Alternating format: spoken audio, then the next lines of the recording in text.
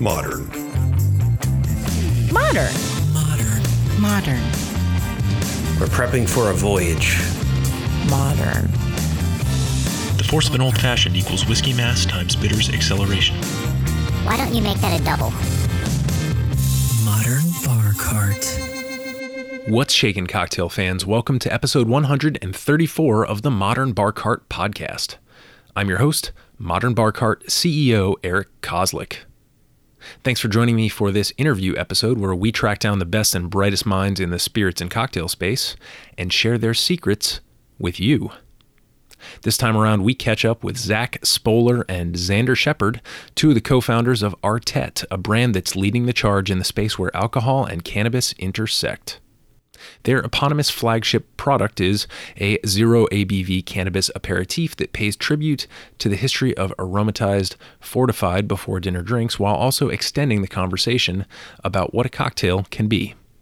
I know that's kind of a lot to throw at you, and believe me, we get right to it in this groundbreaking interview, but before we dive in, let's do it right and give you the chance to make yourself a drink.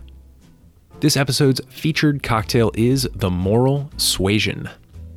I learned about this drink when I attended a seminar at last year's Tales of the Cocktail led by historians David Wondrich and Jeff Beachbum Berry, where they covered the evolution of the cocktail menu through the ages. Fantastic seminar. We'll cover the history of the Moral Suasion in just a minute here, but first, let's talk about what's in it. To make this one, you'll need 2 ounces of peach brandy, which is not the same as peach schnapps. It's not fortified with sugar. It's literally a distillate or eau de vie made using peaches. 1 bar spoon each of maraschino liqueur, orange curacao, and honey syrup. 1/2 ounce fresh lemon juice, 1/2 bar spoon rose water, and finally, you're going to want a little bit of cognac or armagnac on hand, about 1/2 ounce for a float right at the end. Combine all these ingredients minus the float in a cocktail shaker. Shake it vigorously until it's chilled. Then strain it into a rocks glass over cracked ice. Execute said float over the back of a bar spoon. And then garnish with a lemon wheel, 1/2 an orange slice, and maybe a few seasonal berries if you've got them lying around. The Moral Suasion sits somewhere in between a cobbler, a julep, and that collection of fancy or improved cocktails that trailed after the old-fashioned. When this drink got popular in the United States, a gentleman named Joseph Dubonnet had just invented a quinine-infused aromatized wine aperitif called Dubonnet or Dubonnet, which played a major role in the development of the aperitif hour in European culture. And as I've mentioned, the aperitif is central to this episode's interview. But while Dubonnet was gaining popularity on the continent, back in the States, things weren't totally rosy in the 1840s and 50s. The powder keg of Southern secession was about to ignite, abolitionists clashed with states' rights proponents, and temperance activists were up in arms about the taverns and saloons that served fancy, seductive beverages that turned their drinkers toward a life of vice. The Moral Suasion was invented by Boston saloon owner Peter Bent Brigham after temperance crusader Charles Jewett wrote a scathing hit piece on his establishment describing all the awful libations he was using to corrupt the populace. According to historian David Wondrich, the Moral Suasion, quote, jabbed back at the whole temperance movement, which at the time had not yet fixed on legal prohibition of drinking as its preferred tactic to sober the country up, but rather preferred to rely on moral suasion, basically arguing people out of their thirst. Brigham's Moral Suasion was conceived as a counterweight to their argument, a drink so seductive it would make even Dr. Jewett reconsider his policy. End quote. Today we find ourselves journeying through a similarly fraught moral landscape, especially when you utter the word cannabis in a public space. But maybe, just maybe, a cannabis aperitif will help us find our way home again. In this interview with Zach Spohler and Xander Shepard of Artet, we discuss how these two New York natives took the leap into the world of entrepreneurship to pursue a dream that merged their passions for art, hospitality, and cannabis.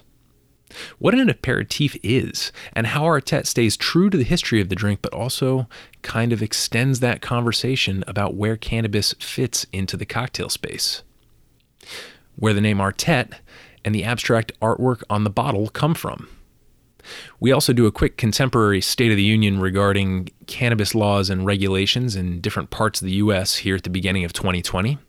We sample Artet, of course, giving you in-depth tasting notes and cocktail ideas.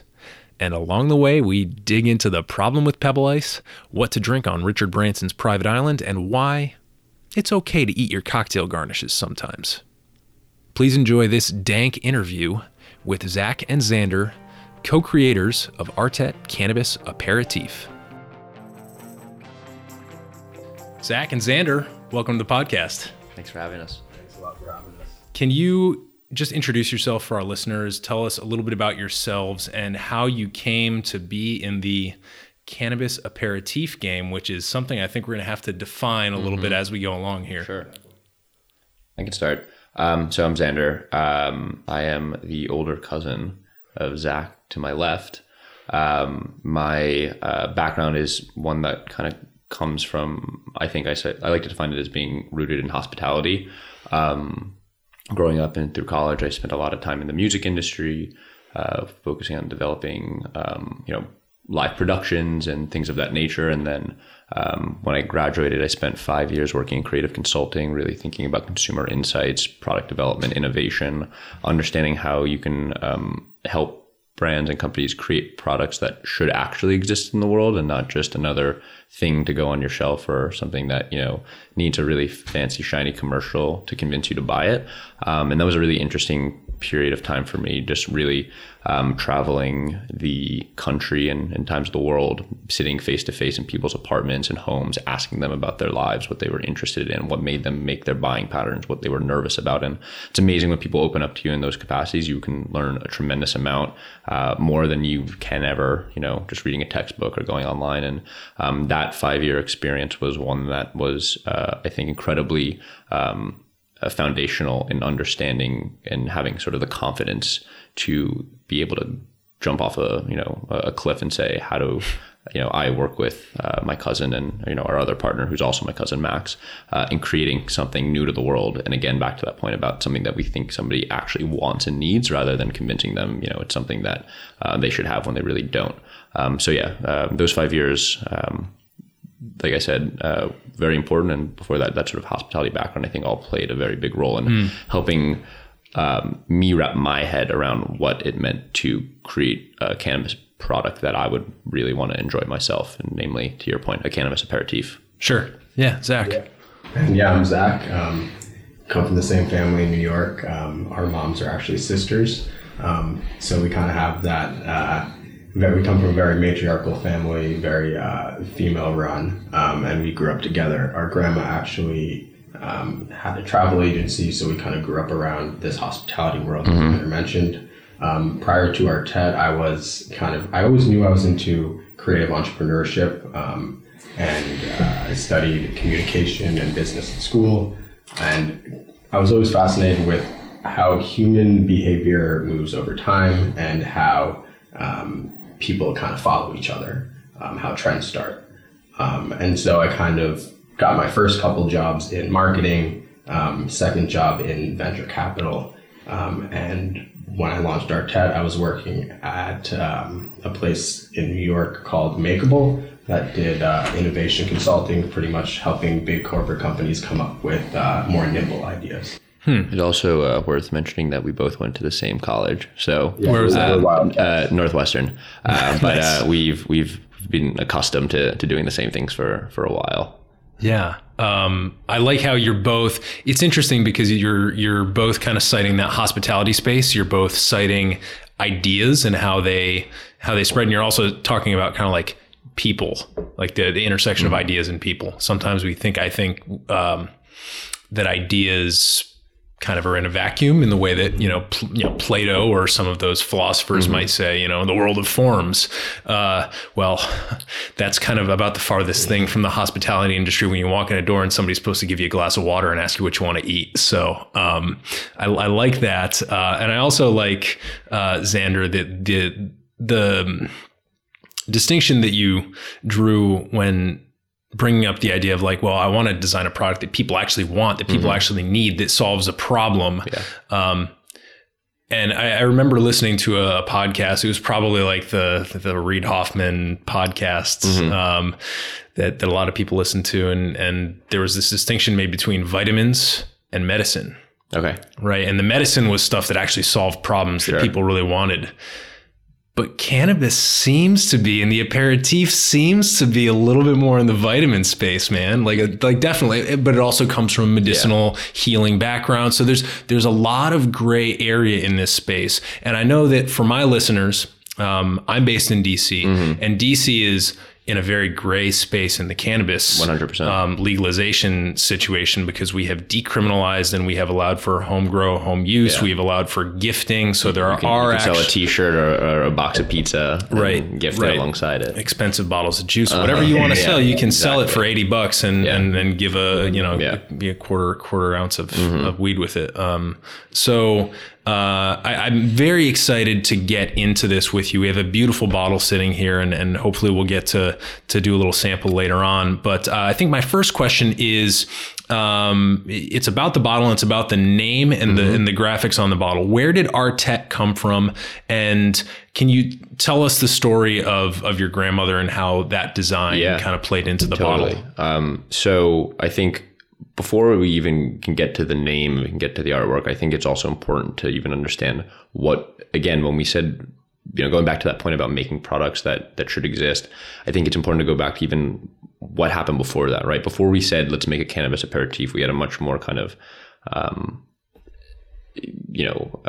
not intellectual, but sort of esoteric conversation of like, what does a cannabis drink look like? And I think, to Zach's credit, he was thinking a lot about that back in 2015 when we first started to kick this idea around, or early 2016.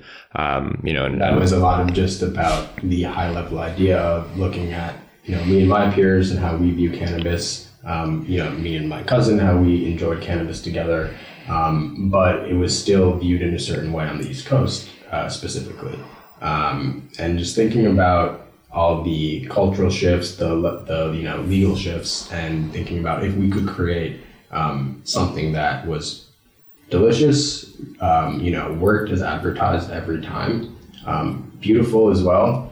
With cannabis, we could kind of start to allow cannabis to exist in places where a joint couldn't exist, and kind of allow cannabis to the culture to continue to evolve. Yeah, and so building on that, I think it's.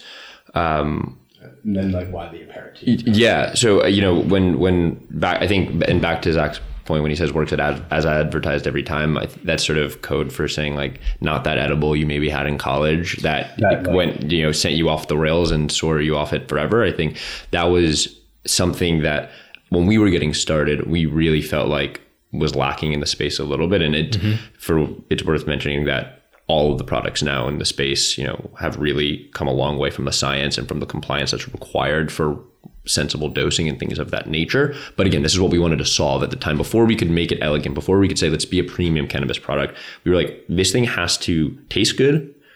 First drop to last drop has to be the same. It's not like if you bought a 6-pack of beer and the first beer was great and then the second one was 4 times stronger by accident. You're like, well, oops, These were real things that we felt like we needed to solve. Once we felt like we had a grasp on that, we started to think about, so how do we talk about this? How do we present it? Why should it exist in the world? Obviously a name is a very important part of all of that. And we were very inspired by kind of French and Italian style liqueurs and drinking culture from Europe, and really thinking about some of the parallels that could exist in contextualizing cannabis in this new capacity with how it could sort of draw inspiration, and really try to continue that conversation in America with a different substance. So the name is actually one that, to a certain extent, is supposed to evoke a sense of place and kind of elegance and something that makes you feel comfortable, but also just as deliberately be rooted in cannabis. So it is actually the T in THC spelled backwards, tetra.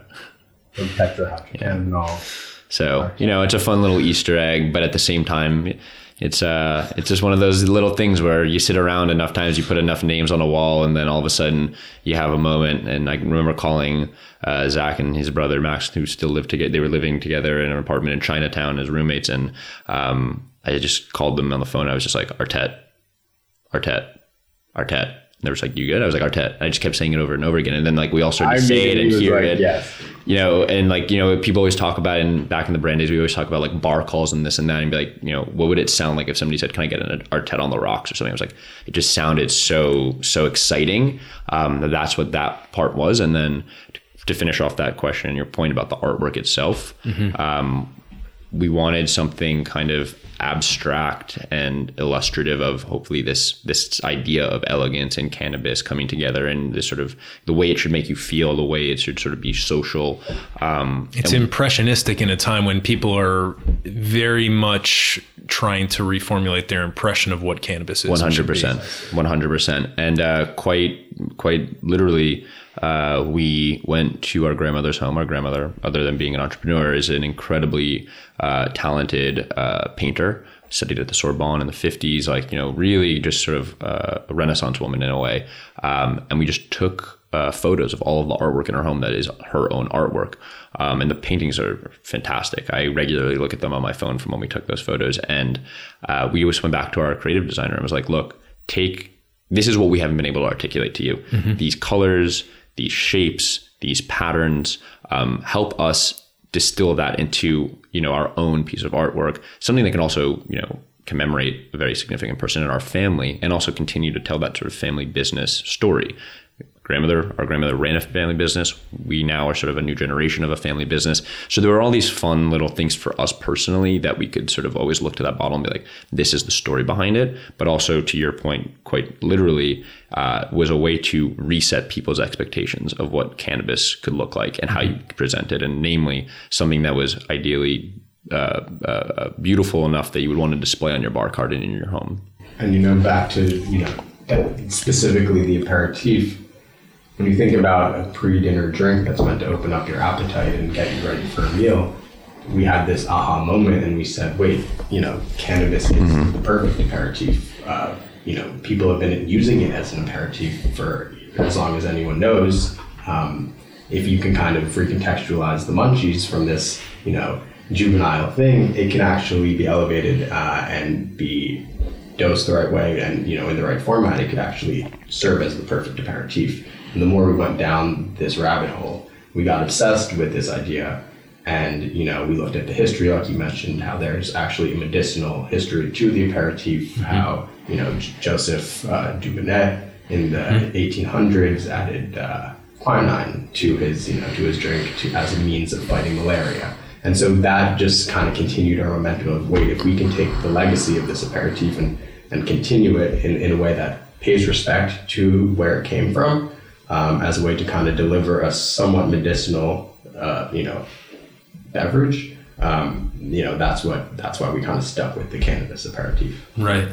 It's a beautiful bottle. It's a dark blue. It's matte, which is, I think, a really smart choice, although I'm assuming from a cost of goods point, an expensive one, at least at the moment. But it's funny because the matte story is a good one. Yeah. It's funny. And this goes back to, I think, you know, every industry has its own hurdles, compliance regulations, you know, and I know the alcohol industry is riddled with them, and there happen to be some unique ones in our industry. And one of them is that when it comes to packaging, specifically for edible products and drinkable products, the packaging has to be opaque. And so this law was written, to give some context, this law was written with gummies in mind. You know, you don't want your kid seeing the gummy bears and thinking they're normal gummy bears. It was probably a little less concerned with a cannabis aperitif, if you will. But we obviously, this being the first venture of our own, that was like a real significant venture, didn't necessarily think to map out all of the guardrails before we just started making decisions that we fell in love with. And the bottle itself was a bottle that we were completely in love with in terms of the way it helped us sort of contextualize Artet, both in this 1920s kind of Art Deco world that we're really inspired by, but also one that felt a little bit modern and future forward, kind of like that retro future idea. And well, it's the 20s again, baby. Exactly. Yeah. And, you know, we get this bottle, it's amazing. We start thinking about how we're going to present it. And then one of us starts going through the regulations and we're like, we can't use this bottle. It can't be transparent. And we have to go back and we have to ask them, hey, can you coat it? And this was a whole thing. And we were just like really, do we do it? Do we not? And what we decided was it was just too good to leave behind. And it is a little bit it is certainly a little heavy on our cost of goods, but we're able to make up for it in ways that we think honor, again, the overall expression and experience of this product that people want to resonate with. And it's actually ended up becoming one of the most significant tells or ways to identify our products. So, I think sometimes when you're given these restrictions, you can actually become a little bit more creative and overcome them in ways that maybe you would be a little lazier in thinking through without it. So it actually became a really exciting design challenge for us, where in the end, I think I look at that bottle now and I can't imagine it in the original form that was transparent. But it's a bit of a tangent in terms of this matte bottle. It's great. It's a matte bottle. It's beautiful. And I mean, it really does stand out in that respect. And I mean, you guys, coming from the worlds that you come from, you guys know that cost of goods issues are just scale issues. They go away at some point. So, it's one of those things that an investor is not going to blink an eyelash at. That's the thing they actually come in to solve. Man, I'm just so excited about this because there were so many opportunities for you to fuck it up. And there still are. I'm sure there's plenty of them. So we don't need to get into that. But just my initial impression, both of you are problematically articulate. This is, it's hard to sit here and listen to. Normally this is a little bit, just like, a little bit more umming and ahhing, but you've clearly thought about this so carefully and you're so explicit about like every little thing with it that it gives me so much confidence, because when I heard the phrase Cannabis Aperitif, my eyes rolled so far back. Like I rolled my eyes so hard at that. And then the first thing I did was go to your website and I was like, I bet these guys don't even know what an aperitif is. First thing on your website, we are honoring the aperitif, whatever the copy that you have up there. It is a very specific gesture to A, we know what an aperitif is. B, we're not bullshitting you and we're actually serious about this playing the role of an aperitif. And at that point, I was pretty much most of the way sold, because I don't think I've come across a concept out there that's like it. Would you guys care to comment and give my listeners, many of whom are not living in jurisdictions where cannabis is, maybe we can talk about the differences between CBD and THC. Maybe that can be a segue into what's actually in Artet. But could you just give us a bit of a state of the union on where cannabis stands right now? And we're recording this in very early February of 2020. And I actually just one last thing to add on what you were talking about. For us, provenance was a very contentious part of us defining and figuring out how we were going to present this brand, because here we are launching a product in California as native New Yorkers, inspired by France and Italy. And to your point, to sort of play back what you said, there are a lot of ways to fuck that up very easily.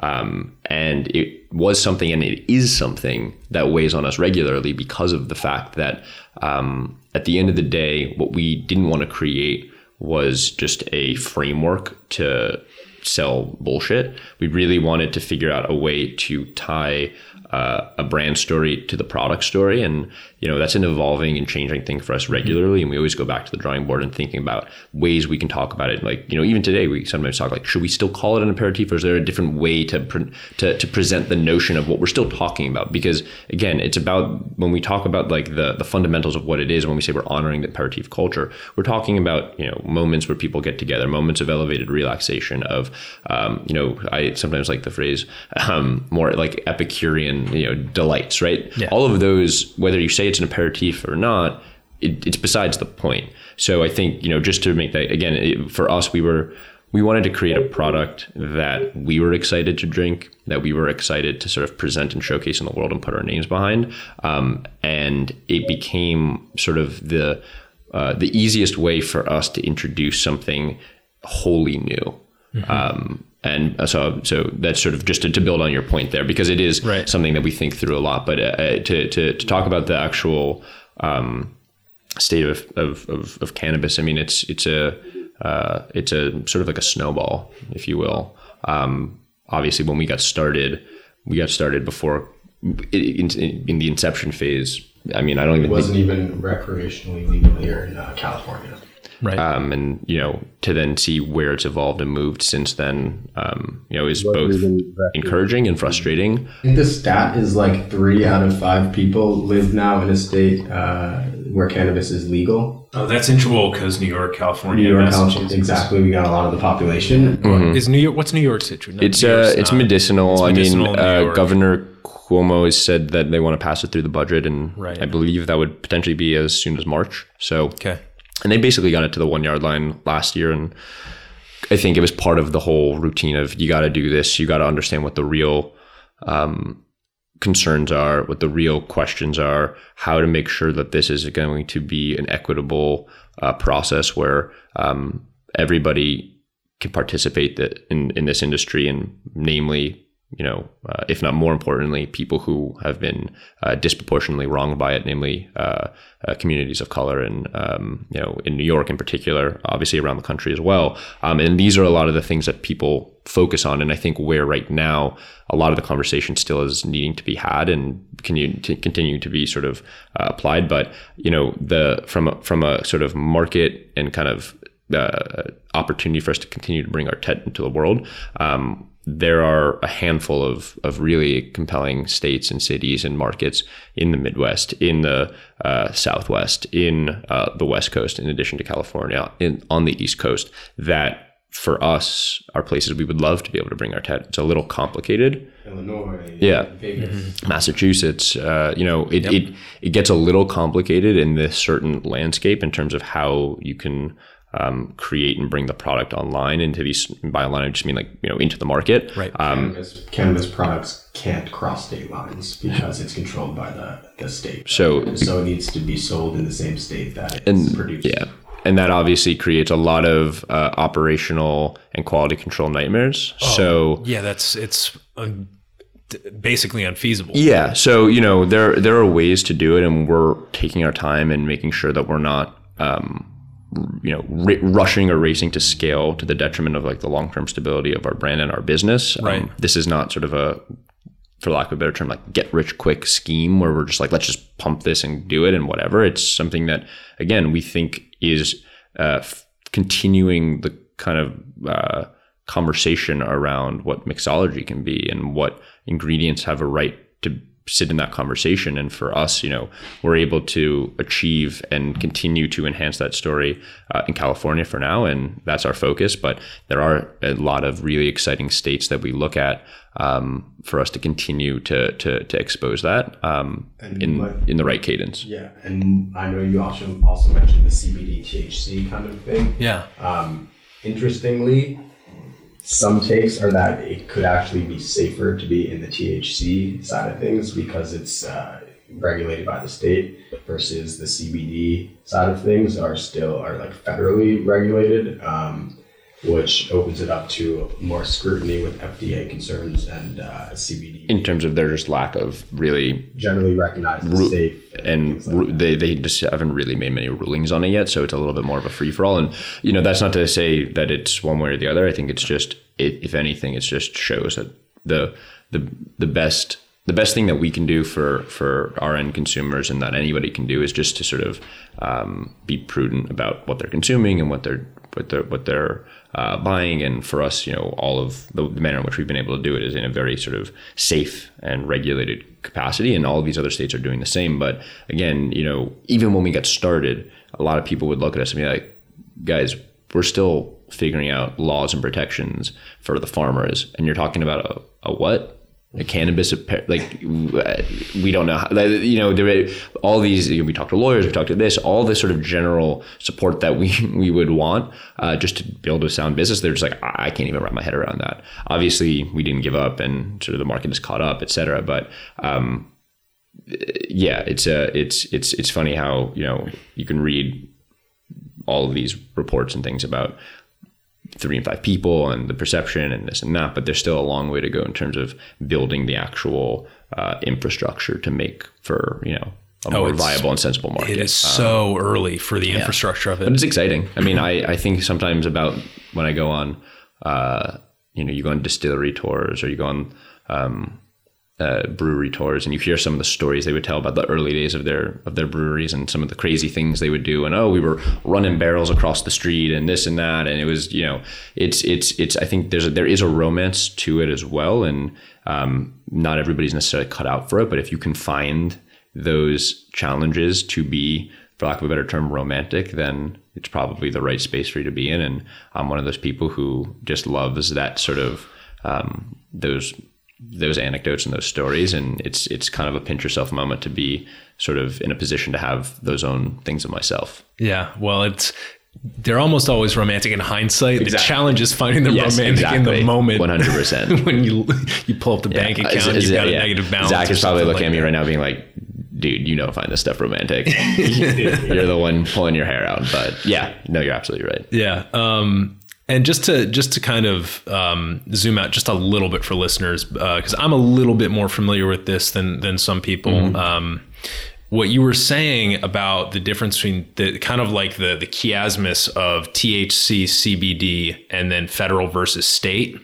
Normally, when we think of cannabis, we think of like the holy grail for this being, well, especially for you guys, it would be for it to be federally decriminalized and then legalized and then taxed and regulated, et cetera, by the federal government. We put that as the shining city on the hill for cannabis, right? But what you're actually saying, Zach, is that with CBD, that's already been kind of taken care of at the federal level. And so it receives federal oversight, but correct me if I'm wrong, what you're saying is it's almost better to use THC, which is what you have in your product, because the states do a better, more prudent job of regulating the THC, and the federal organizations that regulate or would be kind of called upon to rule on CBD issues just really haven't had an occasion to do that. Yeah. So it's still kind of uncharted waters. Exactly what you were saying there. The CBD side of things, it's still gray. Mm-hmm. Versus it's very gray. So, if they decide, sure, you can defend yourself a little bit by not making claims like, this CBD will do this for you. But it's still very gray with the CBD ruling, and it's under federal, scrutiny because they're going through traditional pipelines versus the THC. It's all going through state controlled pipelines. It gets a little bit more fast tracked because of the attention it's receiving. But I think it's also just more clear on what you can and can't do and where you can and can't consume things, right? So, I mean, anecdotally, the Department of Health in New York City took all infused CBD out of cafes and pastries and things, and their answer was, until the FDA makes a clear ruling on what is and isn't safe with this, we're just going to say no. But then, some corner stores and bodegas sell foods and beverages that have, and then they call it hemp and CBD. And none of this is to say that those products aren't good or not good. In fact, there's some amazing products that are CBD exclusive. Yeah, I think it's just, we, in this kind of little tangent that we're in, is mostly making the point that it's, again, I think with all of this, just to go back to that point of that, like, just as long as everybody is sort of eyes wide open on what they're consuming, on how they're consuming, on consuming things that are thoughtfully dosed, et cetera, that's the best way to sort of navigate all of this in a state that is a state that allows for THC, whether it be medicinal, whether it be recreational like California, or in a state where none of them are permitted and it's actually just CBD, understanding what you're consuming and why you're consuming it and sort of why the purpose for it to exist. Where it's coming from, to the best of your ability. Yeah. So, and I think the way to sum up this sort of winding answer is that because it is such a fractured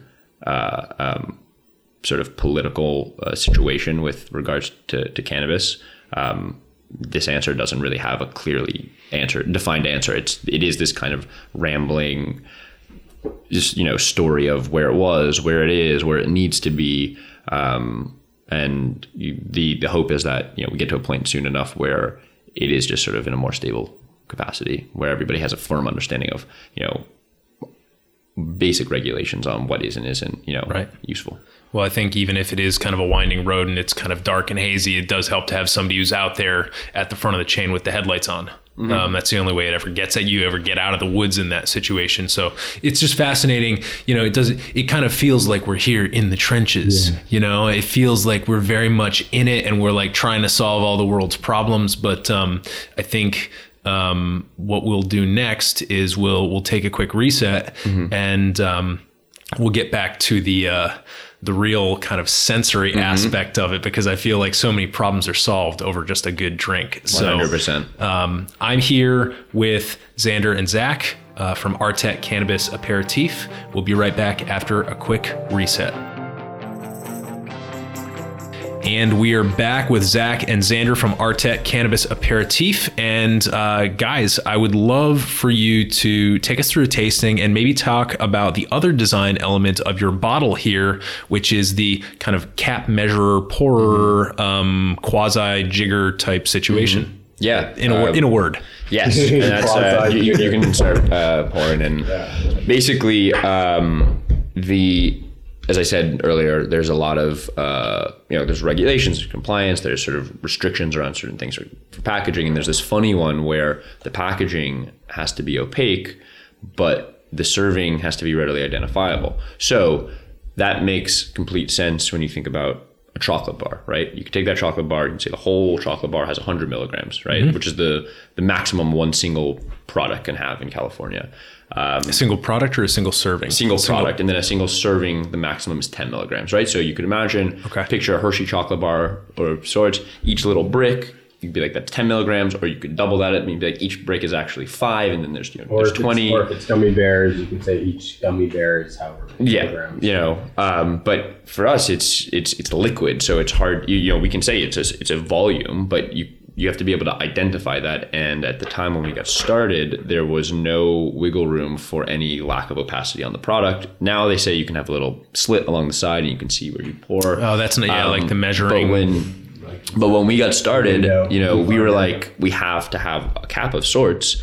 And it certainly wasn't going to be this bottle and then all of a sudden like, a Motrin plastic cap. So we decided to lean a little further into the notion of, mixology, as you kind of mentioned, sort of like a pseudo jigger, and made a, equivalent blue stainless steel shot glass, which is one serving. So it's 50 milliliters. That 50 milliliters is equivalent to one single serving of Artet, which has 2.5 milligrams of THC. So I'm pouring up right here, one shot per glass. So this shot, as Xander just mentioned, would have 2.5 mgs of THC. Beautiful. A nice simple. And we went back and forth so many times with the math and everything of saying how much liquid is the right amount of liquid. Right, relative to the dose. And what drove us crazy, and Zach and I, Max didn't join us on that, right? When we went to Colorado? Yeah, it was just the two of us. So when we went and we did a bit of like a competitive audit back in like 2015, and one of the things that kind of drove us crazy, and we hit it with a little lemon just to to brighten it up, a bit. It's easy enough to identify. We'll be able to get some good flavor notes out of there, I'm sure. Anyway, when we went, there were these bottles, and a serving size was pour it into a spoon and drink that spoon, and then that spoon had enough to sort of send you to the moon, and it just didn't make sense at that point. It was sort of like, well, why is this a drink at this point? Like, it doesn't feel like it hits on the basics of a drink, which should be something that you can enjoy, that you can savor, that you can hopefully socialize, that you can smell. And right. Yeah, you can't really smell a spoon. Nobody does that. Yeah. Like, it's funny. We make cocktail bitters, and one of the first things, it's just talking about spoons. One of the first things we realized was how to like get people to taste it. Because whenever we brought it to bartenders for testing, they'd take the bottle, they'd dump a bunch of dashes on their hand, they'd rub their hands together and stick their hands on their face like this, and they'd just kind of sniff it in. And so when we went to like events and started doing samples, people would be like, "Oh, can I try?" And we're like, "Yeah, give us your hand." And they're like, "How about no?" But yeah, so I mean, it's funny the design considerations you run into even when you're in the midst of designing. Even when you think you've got like a pretty well-rounded product formulation, know what space it's going to fill. Like there are always those little challenges of like, wow, okay, well, so if the dose or the effective, like the active ingredient is something that's going to be present in very small amounts with high potency relative to the amounts, then really the liquid is the delivery vehicle. So how do we like even think about the relationship between the effective ingredient and the delivery vehicle? That's crazy. Most people don't have to think about that in their daily lives. No, they don't. Yeah. So, but we've got this in the glass now. So tell us what, I mean, I'll give you my initial impressions. You can tell me if I'm a broken human being.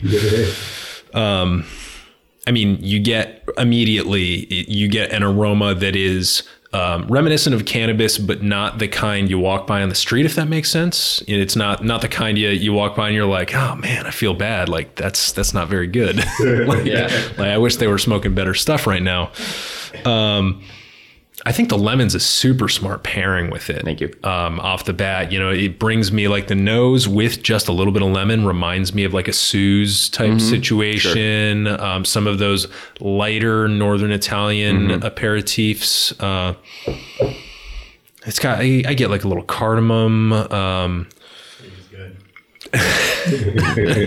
nose works. It is. Most people don't yell at the cardamom. Well, it's funny too, because most people haven't had the opportunity to stick their face into a bag of decorticated cardamom. Yeah. But once you do that, you're like, wow, that smells like ammonia. Yeah, exactly. I was walking down your streets today and it has been very windy here.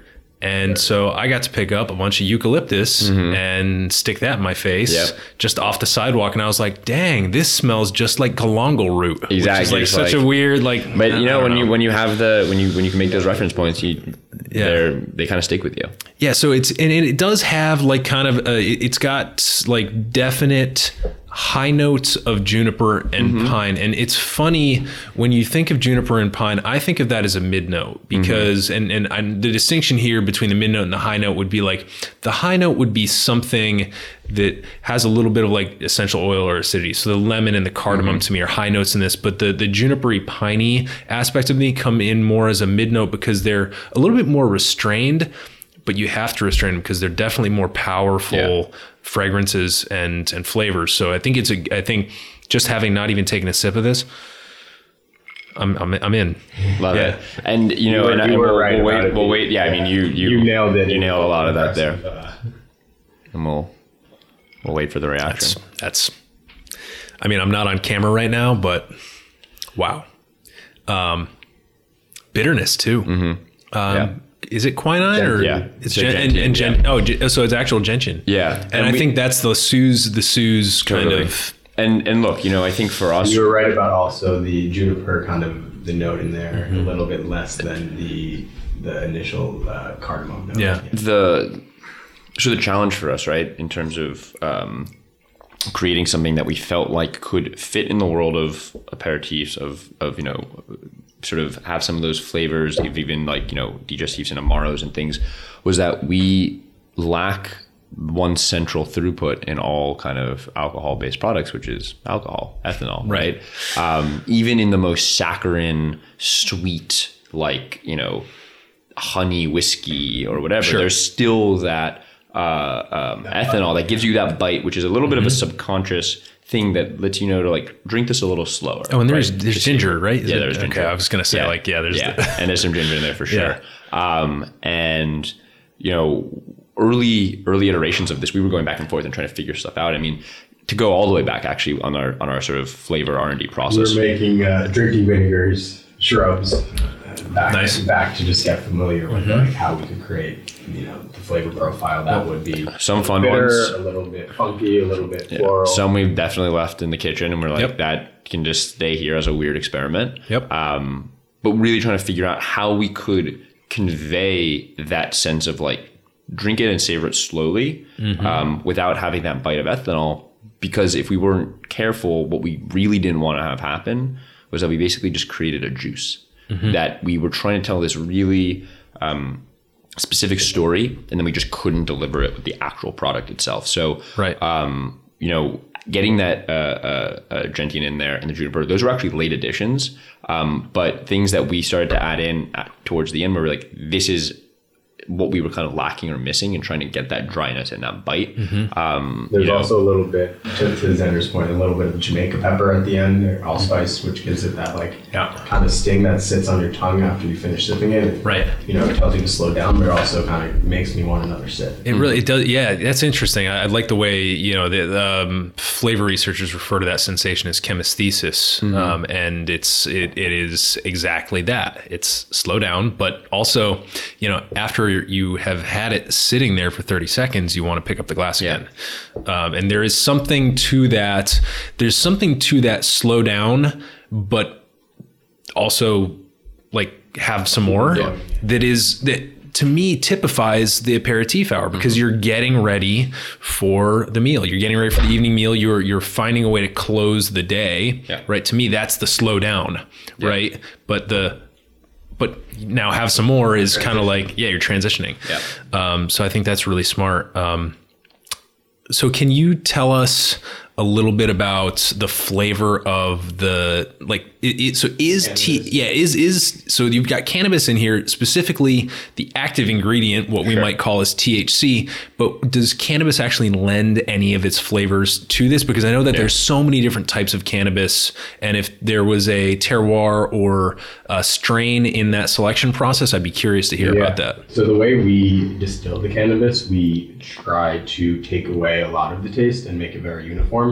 But at the same time, we're not stripping all the flavor. And when you say distill, is this like a hydrosol type situation? Like ethanol based extraction. There's ethanol based, there's CO2. There's a few different ways that you can extract it. But ethanol is just very consistent. So that's why we use that one right now. In terms of the kind of way the flavor note of the cannabis comes through, from the start, we thought of it as a complementary kind of botanical. A lot of the edibles out there are either, trying to mask it with super sweet or sour flavors. We wanted to kind of involve the cannabis as just another botanical in a bouquet of flavors. Right. So it comes through a little bit. It's grassy. You taste it a little bit, but it's not weedy. It's not skunky. It's not like drinking a Heineken. Yeah. And to be perfectly transparent, in our R&D process, that was actually a hard thing to solve, because, there were batches where we were we got to try again, got to do it again, and that's part of the process of evolving these things. And, thankfully we're able to work with lots of great partners and experts who understand how to do these things, because some of it is actually quite technical. It is. And it's really impressive, the science behind. You learn the stuff sort of in middle school science, that oil and water don't want to bind, and yet there are ways to do it and to make sure that it doesn't ever break. And once we've been able to over the course of our sort of process from 2015 till now, meet and get some of these partners and people on board to help us tell the story and bring this product to life to the best, and highest integrity possible. A lot of these things have been, we've been able to overcome them, but it is a hurdle, and it is something that we constantly make sure is, sort of hitting the marks that it needs to hit. Because on one hand, you have the sense of okay, we know what this flavor profile should taste like without it. And then once we add it in, we need to make sure that it still tastes exactly as we want it, even though we're adding a new variable in. So it's an interesting, there's a small, it's a small window for success, and we've just gotten really good at flying through it every time. Yeah. It's not easy, especially when industrial processes are at play. The last little follow-up I had regarding the formulation is, so Zach, you did mention that there was alcohol used to extract the THC. Is it just that there's so little that you need to add to this bottle that it doesn't even move the needle? Yeah, exactly. Okay. The regulation says there needs to be under 0.05% alcohol. Or it's either 0.03 or 0.05. It's or 0.5, whatever it is. It's an absolutely it's negligible. A fraction of a percent. Right. Yeah. I think 0.5% wiggle room of. I think alcohol. I think that's what kombucha is. Yeah, exactly. Right? It's the same. It's the same. And you can be above that in this industry. It just then has to be treated as a proper bitter. Right. So it just creates an entirely different sort of Product approach class. and product Yep. class. So during our R&D processes, we actually found ourselves coming up against that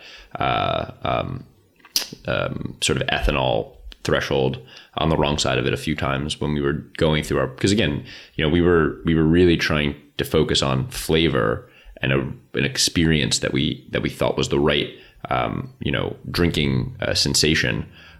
We weren't thinking about all of the math that also then goes behind it all, and we were kind of all looking at each other when we got the test back, being like, who looked at that? Everybody pointed at the other person. It was like, I thought you were doing that. And we were like, well, no, we didn't even know to really look at it. So, then you look at that, you kind of lick your wounds and you go again. And it actually was, it's one of those romantic stories now, I guess, to go back to that point earlier, right, that you can look back on fondly and even think about some of the adjustments we made at that point. But the alcoholic Artet was interesting. Yeah, for sure. Yeah. But yeah, so it's, and again, I think as far as the way we wanted to create something where, we wanted to make sure that we weren't being so dogmatic in the experience of this. We wanted to make sure that it was still something that somebody could enjoy on the rocks, right?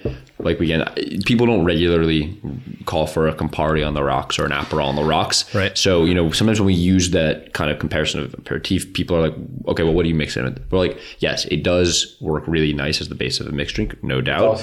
But you should be able to enjoy it on the rocks because we're still in a transition moment where people are starting to explore the low alcohol and the no alcohol movement. Exactly. And like it's still expanding. So, we had to be sensible that we couldn't create like the perfect expression of this idea for a future in 3 years from now or 5 years from now. And just like, kick back and wait for that future to arrive. And if we are like very, very strong believers in the idea of cannabis mixology and the idea that even before, I guess, cannabis mixology, the like no ABV, low ABV mixology, and the idea that a beautiful made drink doesn't have to have alcohol in it.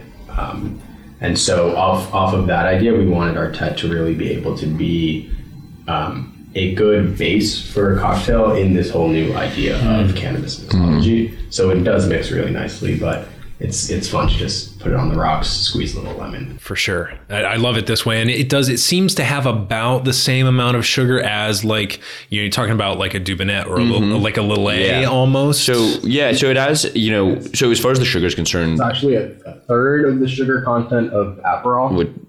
Obviously there's a lot in there. So, but like, yes, it's in our case, it's less than 5 grams per serving. Somewhere between a fortified wine and liqueur. And again, that, going back to the overall drink experience, and going back to that overall drinking experience, and I think what's interesting or what's great about this industry as well is if you spin this around, it's all there on the back label, right? Like this is an industry that requires all of that. To be there. So everything that's in our product is something that we stand behind, and we're not like, oh, let's not talk about it, or oh, let's hide it. Everything's there to create that overall experience. So we use an organic sugar that helps play off of some of the some of those bitter notes and some of those more floral notes that are in the beverage, and to also give it some of that mouthfeel so that it doesn't just taste like botanical water. I think, because if you're, because then we would be more of a spirit at that point, and it just wasn't what we were going for. So you'd be essentially just seedlip. Yeah. Which by the way, tastes great with Artet, and it's wonderful to be able to have beverages of different viscosity and different botanical profiles come together in really interesting ways. The exact same way that any well-made mixed drink, if you think about a Negroni, beverages of different viscosity coming together to make something beautiful in the glass. And it's been pretty interesting to see some of the user-generated content. That we had a mixologist that we really liked, Jason Yu. Really cool mixologist in California. He invented the first, I guess, Artet Negroni using Artet seedlip spice. I think so. And then Lyris. It was like a alcoholic vermouth company. Okay. Yeah, and it was one of those things where when we saw, we were just like, we're staring at the future, and it was just so cool to see that drink come to life and look and be presented so beautifully, and still not have any alcohol in it, but still create a craft moment for somebody to be able to enjoy a really well-made drink, and just potentially have a slightly different, effect or impact from it. I listened to your episode on your brand on mocktails, and I loved it, by the way. But a lot of this conversation reminds me of that. In that, Artet is, I wouldn't call it a mocktail, No. but because it delivers an effect. Sure. But it's an interesting way to think about, is a cannabis cocktail a mocktail, or how does cannabis fit into this world of no ABV mocktails, from the Shirley Temple to today. Right, and you're right too, Xander. We are, great points, and we are in the future in that respect, right? Like everything that you're saying right now, Zach, is like we're kind of in this moment of redefinition, and. In another interview that I did, actually, we were talking about DC cocktails before we got on the air. We're talking about Derek Brown, the Columbia Room. In a conversation I had with him about a book he recently published, he talked a lot about the history of the cocktail to this point, and I wanted to ask him about what he thought about the future. And so we started talking about 10 Forward, the bar on the Star Trek Enterprise, where Whoopi Goldberg was the bartender back in the early 90s. Hilarious. And they served a thing called synthahol. And so we started talking about synthahol, and synthetic alcohol is actually already out there. Yeah. And so, and a lot of these drinks that they were serving there were, it's funny, the drinks that they served on 10 Forward, like the ones that were illicit were like the ones that were like super strong and like dangerous. It was like kind of like they were bringing moonshine in, and they were like technically banned. But the stuff that most people were drinking in this futuristic version of a society that was somewhat more advanced than our society now, they were drinking clearly more sessionable stuff. It wasn't like a saloon scene. It was a very classy, laid back, it felt like an aperitif scene. Yeah. So I think we are in the future. Can we talk finally about distribution, where people who are listening can buy this before we jump into the lightning round, because I think they might be assuming that they can rock out to the liquor store, which is what I would assume, because it's in a bottle. Not yet, one day, but it's only through legal kind of California retail channels. Let's top it with a little tonic. Do a little tonic topper. If we're going to talk about that versatility. So you can get Artet on if you're in the LA area through Toker, TOKR.com. It's a delivery service. It's a great delivery service. You like the tonic? Yeah. Especially the Q. I was actually just listening to the founder of Q Tonic today on the plane with on the Speakeasy podcast with Southern Teague, talking about their products. It's nice. Yeah. And what's fun about Artet and tonic, and people regularly ask us, well, what's your favorite serve? And my answer a little bit is like, obviously you should find your own favorite serve, but mine, and as far as explore it, there's lots of ways to enjoy it. For me, the reason why I think that Artet and tonic play so well together is that there's so many similar botanicals in gin as there are in Artet, and even some of the more new age gins, like the ones you would find in like an amass gin with cardamom and some more of these like spicier notes that, when paired with tonic, creates a really fun and, like, actually, back to your point, sessionable and enjoyable beverage that, when you start to think about how many of these beverages you can maybe choose to have or want to have, 1, 2, 3, whatever your sort of tolerance is, maybe and beyond, if you really are somebody who has a deeper tolerance, the manner in which you get there is the same kind of cadence in which you would get there, sitting back and watching the Super Bowl and drinking beer and, which I know I was doing last night. And, you can have a number of them over the course of a game and not really worry about the fact that it's a Sunday before a Monday, and, giving you that same ability to regulate and sort of meter your experience. If you want to pour a double, an Artet and tonic, tastes just as good with a double pour as it does with a single. It's just about giving you that full. Start with the double. We have Zach and I have definitely we have different tolerances for sure. But that's part of why that's the beauty of it. Yeah, we say it's like all tolerance friendly because I could pour a double and be like in a nice place. My girlfriend will have one shot and she'll be on the moon for a couple hours and be very happy with that. And I'll probably be on my third glass and chilling. Sure. But it's good because we can both enjoy the same product and it doesn't feel like this is my thing and this is your thing. Right. Dose wise. Yeah, it seems very customizable, and I think the cool thing is that you built it. What you've built is a template, in the same way that people who made Campari built a template that now people have gone through the Negroni, and now it's in Jungle Birds, and starting the 70s, and now it's in everything under the sun in the craft cocktail space. I see the same sort of opportunity here. I mean, we're just simply enjoying it with tonic because you can. Yeah, exactly. All right, it's kind of like it's a because you can type of situation right here.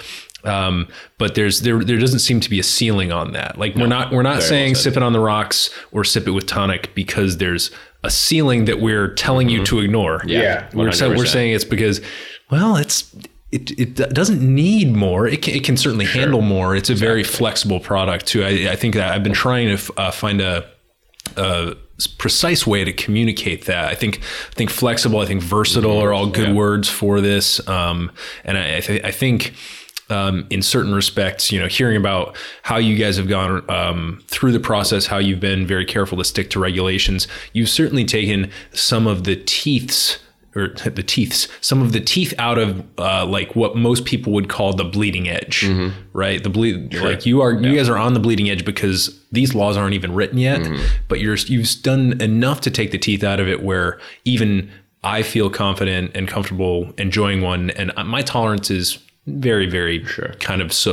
It's like, depends on a lot of factors. But I feel completely comfortable with it from obviously like a tolerance standpoint, but also the flavor doesn't hurt one bit. Thank you. So, and I love the way you said that as well, as far as, going back to your point about, because you can, not because it's the only way. I mean, this cocktail card, we made a number of these for retail. There's like 4 of them. They were very straightforward, right? Right. It was, the Tet and Tonic, and like for, an Artet spritz, because, you can't be a company today and not have your play on a spritz. But the idea was really just to start to socialize and show people how to integrate it into behaviors that they were probably already doing at home on their own, so that they would start to build some familiarity and some touch points, to then start to be able to experiment and explore, right? Like, you drink gin and tonics enough times, then you say, oh, I want to muddle some stuff into my gin and tonic. Well, it's like you only do that because you've all of a sudden built up a familiarity with it. So in the same way, if we can get people familiar with our Tet and Tonic, I mean, somebody posted a really awesome, it's an account called the Herb Som. Her name's Jamie Evans. She posted a beverage last week with Colorado, up in San Francisco. Oh, Jamie, thank you for Jamie. And gotcha. She did a play on our Tet and Tonic for like Valentine's Day with pink grapefruit. I think it was like a Fentimans tonic, and had like beautiful. I can't remember exactly what the garnish. It was roses. It was like this beautiful beverage, pink roses. There you go. See, I can't remember. But the point of it was that, again, like that is clearly an example of starting to add your own personal touch and a riff on it. Same way there are millions of riffs on a Negroni. There's the base, and then there's different ways. I think we'll feel like we've done a good job with creating this product and getting it into the world if we start to see that happen more and more. For sure. Yeah. So we're buying this at dispensaries in California for now. Yes.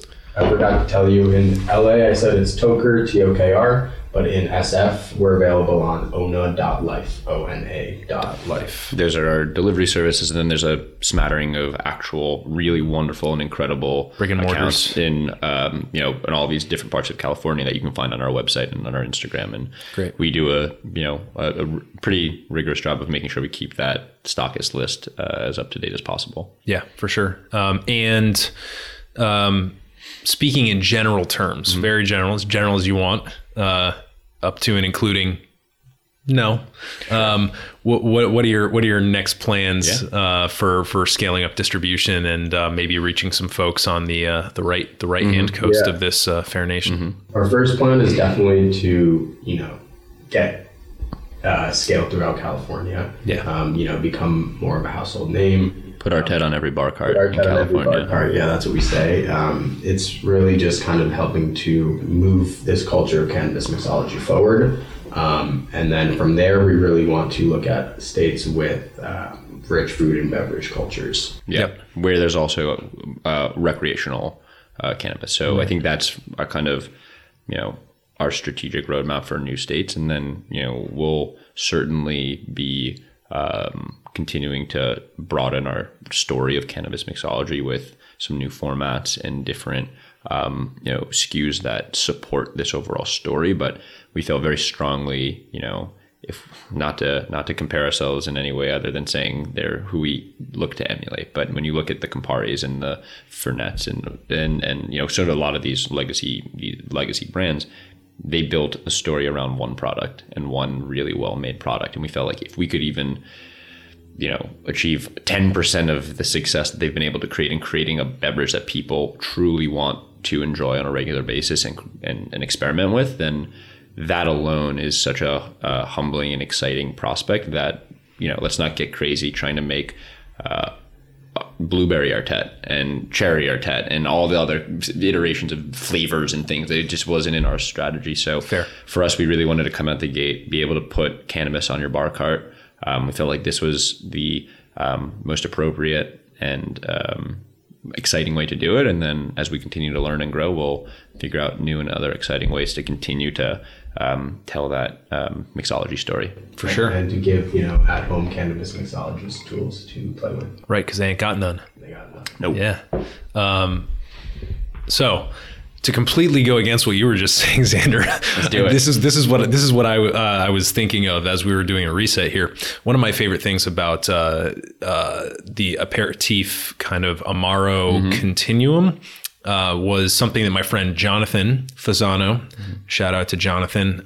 He works for a company in DC called Don Ciccio e Fili. It's an awesome guy named Francesco whose family is from the Amalfi Coast of Italy. So he brought all of his grandfather's Amaro and cordial recipes over from the Amalfi Coast, and he's making incredible aperitivi, liqueurs, and Amari in DC. And the kind of mnemonic that Jonathan gave me that I've been using ever since, and it's like spot on, is that you can kind of walk up to an Amaro or an aperitif or something that's clearly in that space and kind of understand where it fits in the temporal progression of the evening by the color of it. So the Aperol is very, very light color. Aperol and Campari, well, it kind of looks like the sunset. So you're going to have that as your aperitif when the sun is setting. Then you're going to go and you're going to have your evening meal. You're going to have your red and your kind of darker purple wines. And then as your nightcap, you're going to have that stiff shot of pitch black Fernet. Like black velvet kind of. Right. The digestif, the Fernet. Yeah. So I kind of like that. And it seems like you're thinking about the aperitif and where it fits into the daily ritual kind of is operating on those same lines. So and I think just to clarify, because I mean Zach and our third partner Max, we've talked about this at length. The ability, like what does an Artet or complementary product to Artet that is more of a digestif look like? Oh yeah, and and that's where we can get even you get excited not just in the flavor profile, which I love Amaro, and I love those piney and sort of like caramelly and very like mentholated flavors, but also the intended psychoactive effect. Exactly, that we can deliver with the cannabinoid spectrum. Right, where you maybe bring terpenes. in CBD, terpenes. You up the CBD, maybe other CBN, like, things that then all of a sudden go back to like people don't even know about yet. Yeah. Yep. So that's definitely something that we're very much excited about, and if we get the opportunity to do so, we would be thrilled and excited to. But nice. For now, we want to continue to walk before we run, given the fact that we are still very much trying to build the plane while flying. Yeah. And another way to say it would be like you paddle too hard, the wave's just going to crash down and kill you. Yeah. So it makes complete sense. Guys, this has been a real treat. Do you have time for a couple quick lightning round questions? Yeah, absolutely. Let's hit it while we finish up these. While the Artet starts to hit a little. Oh, man. Give a nice little. So we use an encapsulation, so you feel the initial buzz in like 15 minutes. So it's more of like a wine response. Yeah. It really is, and it's like I think it's starting to hit me a little bit, but it's so subtle. So for reference, I'm like 6'1", 175, and so I'm like big but not like huge, and so like right now I'm like I feel just slightly different than normal. Yeah. Is how I would put it. And not in a good way or a bad way, Yeah. but just in kind of like something slightly altered, but not even really in a qualitative way. It's just like, all right, cool. Totally. Like this is somehow more special. Yeah. I like that. That's a great way to capture it. And then if you want to have another one, then you really, you know what I mean? And it starts to... And that's where, you know, people make those decisions. But again, it goes back to that point where if you had, and yes, there are some, you know, imperial stouts and things that are higher ABV, but, you know, if you had one beer and it was the strength of, it was the proof of vodka or whiskey, and you were drinking a pint, like you would be on the floor. Right. And historically, that's where a lot of edibles and drinks have been. So again, you know, we went so far in the other direction, even back to that point of saying that one serving, the threshold in California that they said is an acceptable serving size is 10 milligrams. We cut that by a quarter to 2.5 milligrams is what we think a sensible user experience is. Right. But anyway, lightning questions. Beautiful. Favorite cocktail? Recently, I'm into mezcal Negronis. Ooh, what's your mezcal? I'm actually still a mezcal noob. I don't know much about mezcal, but I'm just like, I ordered one recently. I'm trying to get into them. Nice. Yeah, it's well, and that's one of the things I love about California, especially like Southern California, is you guys got it first. And so when I come out here, it's just so much more available and at much better prices than in DC. But mezcal Negroni, great cocktail. Probably not so far off. Definitely of late. It's obviously, you know, last year and a half or whatever, it's been either Negroni or Boulevardier. But recently, over the holidays, I was reading. I read Punch regularly, and they had put out a recipe that was basically like a banana Boulevardier using a Brazilian liqueur, Giffard's, Giffard. I don't know if it's a hard G or a soft G, but it's just like amazingly like, and I love banana. So I was like, say no more. I need to buy this. I need to track it down, and we're going to make these for the holidays. And I did it with my fiance, and it was unbelievable. It was like you basically cut the vermouth in half and then replace that vermouth that you take out with this banana liqueur, and it, like, you know, with Boulevardier, it played so nicely, and it was like so like sweet and warm and kind of Christmassy. But And to use bourbon, yeah, it's kind of like goes back to like there's a lot of tiki and nouveau American drinks where it's like an Elvis reference, like the peanut butter and banana, but also bourbon. Elena's from Chicago, and as I mentioned, we went to Northwestern, so there was also a bit of like, when I was still in Chicago, there was a bit of that like, I don't know if it was a revival or a renaissance or whatever you want to call it, but there were so many of like tiki bars popping up in Chicago at that time, like Three Dots and a Dash and stuff. So it was super fun at that time when I was still there to kind of, you know, I guess like Lost Lake and all these places to really kind of understand and like get into the tiki kind of vibe. But I definitely spent the last couple years in a very stiff drink world. So to bring that banana back in, I was like, oh, you know what, maybe I can like it's so much check fun. Back in with it. Oh yeah, it's so much fun. Yeah. I have not played around with banana stuff nearly as much as I'd like to. I think that's on the docket this year, as well as for me. Once it warms up again, I think I'm going to try and perfect the Bloody Mary. Because it's a drink that I have not really gotten into too much. Like, it's not my thing. I'm not like a vodka guy. I'm not like a tomato juice guy. I can tolerate both of them, but I think that would be a cool challenge to like make my perfect Bloody Mary, like Alton Brown style. Like, here's mine. Yeah, I love it. And just like do a bunch of wacky stuff. That's awesome, guys. Maybe like green tomatoes. We actually just made a mocktail with, I work very closely with a shrub company called Element Shrub out in the DC area. And we made a cocktail called the Verde Maria with tomatillos. Oh, that's probably for dry January. It's probably incredible. That sounds incredible. If you want to use those in like a Bloody Mary application, all you got to do is stick them in a regular blender and just throw a little water in. And then it turns into like a thick tomato juice type thing. You just add a little bit of water, too thick, add more, you know. Good to know. Yeah, so you can totally do it. Cocktail ingredient. If you were a cocktail ingredient, what would you be and why? I would likely be a citrus garnish, only because my fiance has pointed out that I have a tendency of always eating them. I love like bitter and kind of like the pith and that sort of flavor that comes from it. So regularly she'll like catch me eating them, and she's like, "What are you doing?" I'm like, "I don't know." Like, I find it to be like a really nice compliment to the drink. So I think probably, my biomass is probably a significant percentage of citrus garnish. So I think, that's what I'd probably be that. Nice. I mean, is saying THC a cop out? Is that okay? No, it's on brand, man. Yeah, I mean, I would definitely be normalizing it. THC. Yeah. I'm still blown away by the little Easter egg with that name. I've been staring at it this whole time we've been talking. I'm like, how did I not see it? Not to like, because we try not to like play into it too much about like stoner culture and stuff, but there is also like a fun element of just like that, like, oh, like you see it and you're like, mind blown. Exactly. It's like playing the Wizard of Oz. Yeah, exactly. It's our Dark Side of the Moon. It's our classy way of doing that, I guess. Nice. Here's the Widowmaker. Cocktail with anyone, past or present. Who would it be? Where would you go? What would you drink? Like, what's your scene? Can we get like sentimental?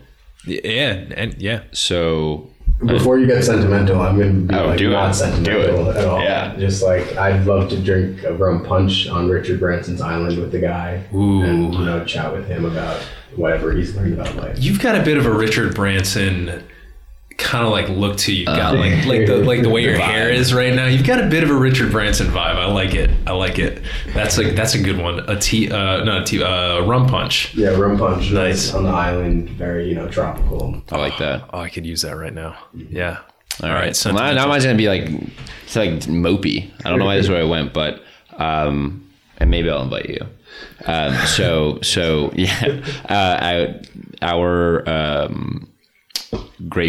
probably say our great grandfather. Never had the fortune of really getting to know him, but always heard a lot of stories growing up about how many things. So my name, Alexander, his name was Saul Alexander, and I would always hear all these stories about things that I liked or did that reminded me of him. Like my bagel order is like, it sort of personifies him in that regard, right? Everything bagel, white fish, cucumber, capers. The first time my fiance saw that, she was like, who is this 80-year-old man that just like replaced my boyfriend? I mean, it sounds pretty it's amazing. But so I've always been told there are all these like similarities between us as people, and I would have loved to get to know him more and have a conversation. I also know that every night he would have a scotch and soda. So I would probably push it a little bit and like maybe introduce him like more of a Japanese highball. But we'd probably like sit in like leather chairs and just like have a highball and chat. And you should definitely come to that. Yeah, you should come as well. So yeah, highball's that's my like before bed thing is like I'll have a highball. Yeah, so good. When I studied in Hong Kong, they actually canned the highball. Like you can get a Suntory highball. So. Oh, they call them like shoe highs or something? Yeah, something like that. Yeah. I was like, why is this not in America? This is so good. It's coming. Something with packs or I don't know. It's coming down the road. We actually have the first, there's a guy in Maryland who's got the first like American shochu company. He actually brought the black koji over from Japan, and he had to get an experimental distiller's license to do it. Wow. But it's like legit, like same method. So we've got American shochu now. It's all coming. It's the future, baby. There's a bar back in Brooklyn when I'm home that sometimes I check in with, and they have an amazing like highball happy hour, and I love that their garnish is like a green apple, and it's just such a good little like kind of especially for you, right? Yeah, exactly. That thing's not going to survive. Yeah, exactly. That thing's gone in like 2 seconds. But awesome. What's a common, or you could go like common or traditional cocktail ingredient that you've never had before? I'll give you an example. Mine is amaretto. I'd never had amaretto. I wouldn't turn it down. It just hasn't come up yet. It's so almondy. Yeah. Cocktail. I have never had a olive in a martini. Ooh. Yeah, olives, have been a virgin to olives. So, okay. Yeah. Like, so you're a twist guy. Yeah, twist guy. Same actually. Yeah. This is probably like a crazy one. I don't know. I was gonna say I haven't had because I don't want to classify it necessarily as a cocktail, but I haven't had a White Claw. That is pretty. That's hard to do these days. Yeah. They're like ubiquitous. Yeah. Yeah. Wow. Okay. They like pay you to take them. Yeah, exactly. Well, yeah, I mean, it's just one of those, like, I probably, if I was thirsty and I needed it, I would not turn it down, but I just haven't found myself reaching for it. Yeah. I can say they're fine. Sure. Yeah. They're fine. Like, it's a very shruggable experience. Yeah. You're like, all right. I mean, I find that most of the time, like, when I drink sparkling water, I'm like, all right, good, fine. Cool. So I would imagine it wouldn't be too far off. It's in that neighborhood. Yeah. Fair enough. Yeah. Final, before we get your digital contact info out there, what's an unusual or controversial view or belief that you hold? And we can extend this to the cannabis space if you want, but in the space that you're in, which is cannabis, cocktails, and aperitifs, what's an unusual or maybe a controversial belief that you hold? For me, it's probably what I touched on earlier, the belief that, cannabis cocktails are not mocktails. They're their own thing. Yeah. I'm in. You're in? From a strict definition standpoint, I agree with you. Yeah, definitions. Right. And obviously you heard my rant. So, I'm okay with either. But I think that from a psychoactivity, you could have the debate when you draw the line between CBD and THC, I think. And I think that's where people are going to have the debate. Yeah. And from a regulatory stance, I guess that's the place to have it. But from a practical stance, I mean, I think, like, if you're going to have that controversial view, you might as well contribute something to the conversation. And it's sitting here looking at us. So you win. I hate crushed ice, which probably is going to sound like, counterintuitive to what I said before about, like, tiki drinks and everything. Like the pebble ice? Yeah. Like the stuff you get in Sonic drinks. Kind of, yeah. But yes. But yeah, like the pebble ice. Yes, the pebble ice. I think that stuff's good. It gets it so cold so fast. There's something about when I get, and I understand that there's, like, a reason for ice that you use for certain drinks and when you don't use ice and how you shake and when you stir. Like, so I get that I'm probably, it might be like an uncouth point, but I'm like, I just I will enjoy a drink less if I find out or know or discover upon it arriving that it is in, like, a tin cup with, crushed ice. Even if it's, like, a really flavorful drink, I think there's something, by all the ice. I don't know. I think there's something sometimes like it always comes with a straw and then drinking out of the straw. Like, I just love drinking out of sort of rocks glasses and coupes. So I think it's more that that's what it associates with. But it's crushed ice. There's also a slight air of mystery, but not the good kind about it, because the ice is all you see. And once you get past that first sip, you're like, how much is left? Yeah. Because you don't have to pick 100%. it up to sip from it. So inevitably you're just going to go lean forward and take it. You're going to kind of do the duck thing and slurp it. Totally. And then suddenly you hit the bottom and there's no way, because you can't see it, there's no way not to feel like you just got ripped off, I think. So there's, like, some little psychological things to that, where I think in the tiki world, with these, like, big giant tiki mugs, like, I think that kind of saves it sometimes, and the amount of juice that's in there can sometimes save that. But I actually agree with you. I mean, maybe I don't feel as strongly about it. If you're at a proper tiki bar, like, you got to know what you're getting yourself into. Right. And in that case, exactly how you sort of just defined it, that's kind of par for the course. But I think honestly, how you define my frustration with it so perfectly, that it is, as you said, sort of like this mystery and this kind of sense of, it's like the bag of chips that has like, 60% air in the bag. You don't trust it. Yeah. There's something. Do you want me to ruin that for you? Please. It's I don't know. I don't remember what gas it is, but it's to keep the chips from turning brown, in the same way that, like, if you slice an apple, it's going to turn brown unless you put salt on it. Good to know. But it's I believe in most cases it's some sort of, like, inert gas. Like, it's like it's not helium. It's obviously they float away, but it's like one of the very, like, a very normal gas that that's what I've heard. So, but yeah, no, that's why we asked that question. Actually, we're starting to, those last two are sort of new for the lightning round. And the reason is so that we can have, like, a little therapy session and be like, it's actually not, no, exactly. It makes sense. It's okay that you think this. This is great. Guys, this has been an absolute blast.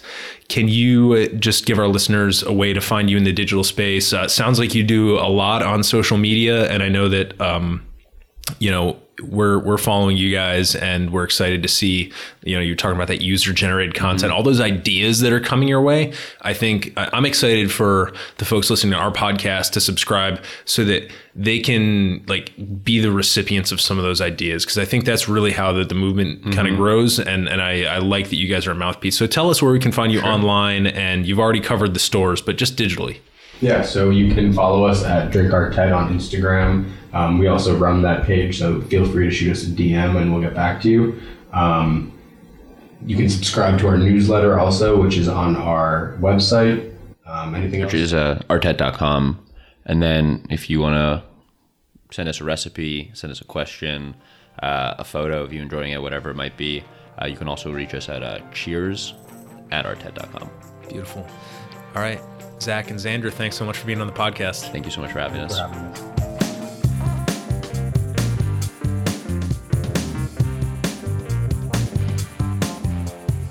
Hey everybody, thanks for listening. If you enjoyed this episode, there's 2 big things you can do for us here at Modern Bar Cart.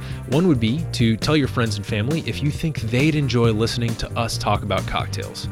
And if they don't download podcasts, they can always stream our episodes on their desktop directly from the show notes page at modernbarcart.com. The other thing you can do to help would be to head on over to iTunes or wherever you download your podcasts and leave us a review. 5 stars are great, but we're more interested in your feedback. And the beauty is, the more reviews we have, the easier it will be for other folks out there to learn about our show. We're trying to start a cocktail revolution here, and by spreading the word, you're helping us fight the good fight.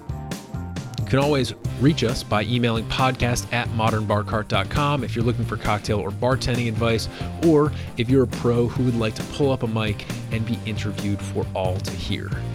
Also, definitely follow us on Instagram and Facebook at Modern Bar Cart for cocktail porn, recipes, and entertaining tips. And keep an eye out for new product releases and special offers, which are happening all the time. We love our listeners, and we really enjoy giving you exclusive discounts and sneak peeks at our latest and greatest cocktail projects. This episode may be over, but for you, the mixological fun and adventures are just beginning. So remember, folks, drink responsibly and experiment boldly.